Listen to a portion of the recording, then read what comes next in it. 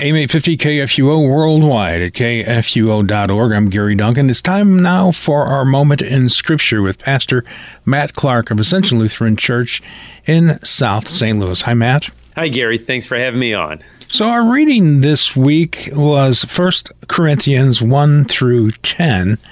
Is there something particular that you would like to focus on today? Yeah, thanks, Gary. So again, for our listeners, if you want to follow along with our readings, it'll get you through God's Word in 2 years. So we invite you to read along and then reflect with us on these Fridays. But the book of 1 Corinthians, it is an epistle. So that means it's a letter. It's a letter written by the Apostle Paul. He wrote half the New Testament. The Apostle Paul, who is writing to the people in the city of Corinth. I think one of the interesting things about 1 Corinthians is how so much of what Paul says is just still relevant for us today. He's writing to the people of Corinth, it was a pretty cosmopolitan city. People there of different backgrounds, some of them Jews, some of them Greeks, different religions, certainly. So you can kind of see how that reflects some of our cities even today. People of all sorts of backgrounds, a diversity of people. But within the Christian church there in Corinth, there's some things that we also see in our churches even today. Paul addresses, for instance, chapter 3, he talks about divisions in the church. Later, he talks about chapter 6, fleeing from sexual immorality. I mean, certainly an issue for those in the church and those outside of the church, right? And how do we please God with our bodies, even as temples of the Holy Spirit? He talks about marriage and what it is in the eyes of God, and then also those who are unmarried. What does that mean for the unmarried, the widow, in chapter 7? And then he also talks about communion later. The people in Corinth were abusing communion and really weren't observing the Lord's Supper in a proper way. And so Paul lifts up how important the Lord's Supper is. So this is Jesus' body and blood given and shed for you. It's a big deal.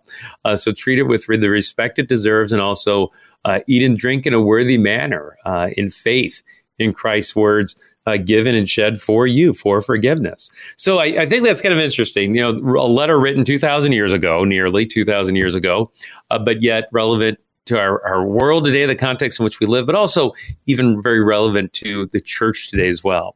What I wanted to really pick up on though, Gary, and spend a little time with is the very beginning of 1 Corinthians. Paul kind of keeps the first things first, and that, of course, is Christ Jesus. And so in chapter 1, Paul makes this recognition, and again, I think this relates to our world today too. Verse 18, he says, the word of the cross is folly, right? Foolishness to those who are perishing, but to us who are being saved, it is the power of God. And you think about that. You think about how, in that first century context, the cross, boy, that sounds like foolishness. Only the worst of criminals died on a cross, right? Only murderers, only thieves, rapists, those are the types that die on crosses. And yet Paul's proclaiming Christ, who died on a cross. And that seems like foolishness, that we're saved somehow from this guy who died on the cross. He probably had it coming to him. Well, no, he was innocent, sinless, guiltless, and yet he dies on the cross. And for us who are being saved, who look at that cross with eyes of faith, boy, it is the power of God, because we know that in that suffering, in that death, in that bloodshed, there's forgiveness and life and salvation. And that's only seen through those eyes of faith.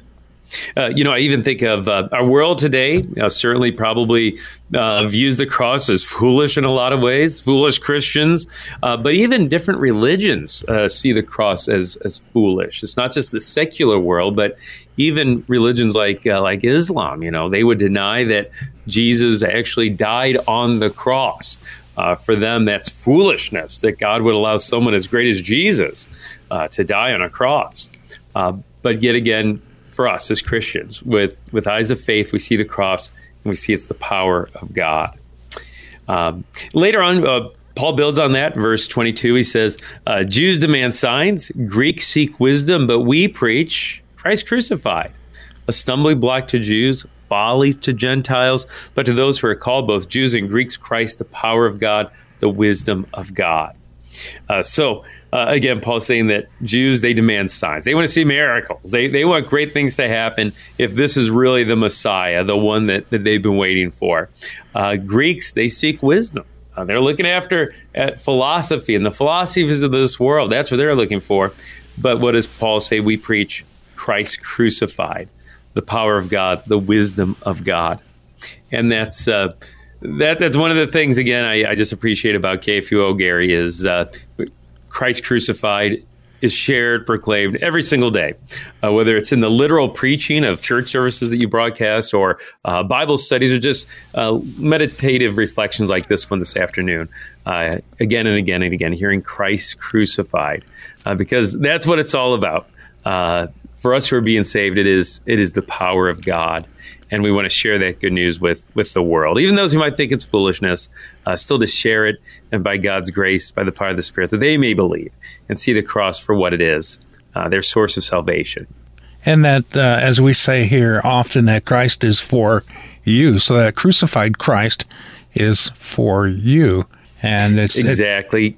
It's Christ and Christ alone, too, that, some denominations think it's, Christ on the cross, but also I've got to do something too. I've got to be good. I've got to behave. I've got to follow these certain restrictions or certain laws. It's a blessing to do those things. We do those out of that gift we receive from Christ, but ultimately it is Christ for you that does it for you, because we can't do it for ourselves. Exactly. When it comes to our salvation, when it comes to our forgiveness, it is entirely 100% because of what Jesus has done for us. Like you said, Gary, well put. Our neighbor still needs our good works. We still need to love and serve them, right? And we do that in response to what God has done for us. It's the result of our salvation. But doing those good works, they're not the reason for our salvation. No, it's Jesus alone. And to say otherwise detracts from the cross and all that he did there for us on the cross of Calvary.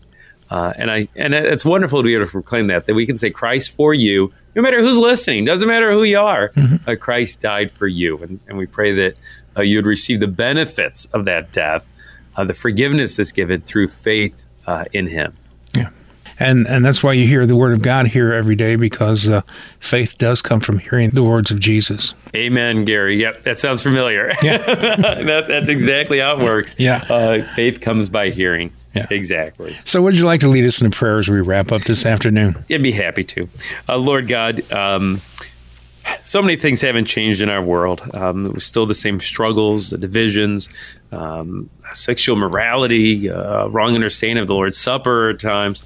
But we thank you for you never change as well. And the truth of your word never changes, where Paul addresses those things, but also most importantly, where Paul proclaims Christ crucified. That message that never changes, that unchanging source of our salvation and life through faith in the one who was crucified and risen. We pray that he continues to be proclaimed on KFUO and in your church around the world.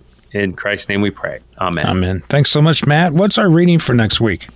Yeah, we invite you to read along some great chapters. We're going to finish off the book of 1 Corinthians. Wonderful chapters like chapter 13 about love, chapter 15 about resurrection. Boy, beautiful chapters. And then get into 2 Corinthians through chapter 4. Okay, sounds like a plan. Thanks.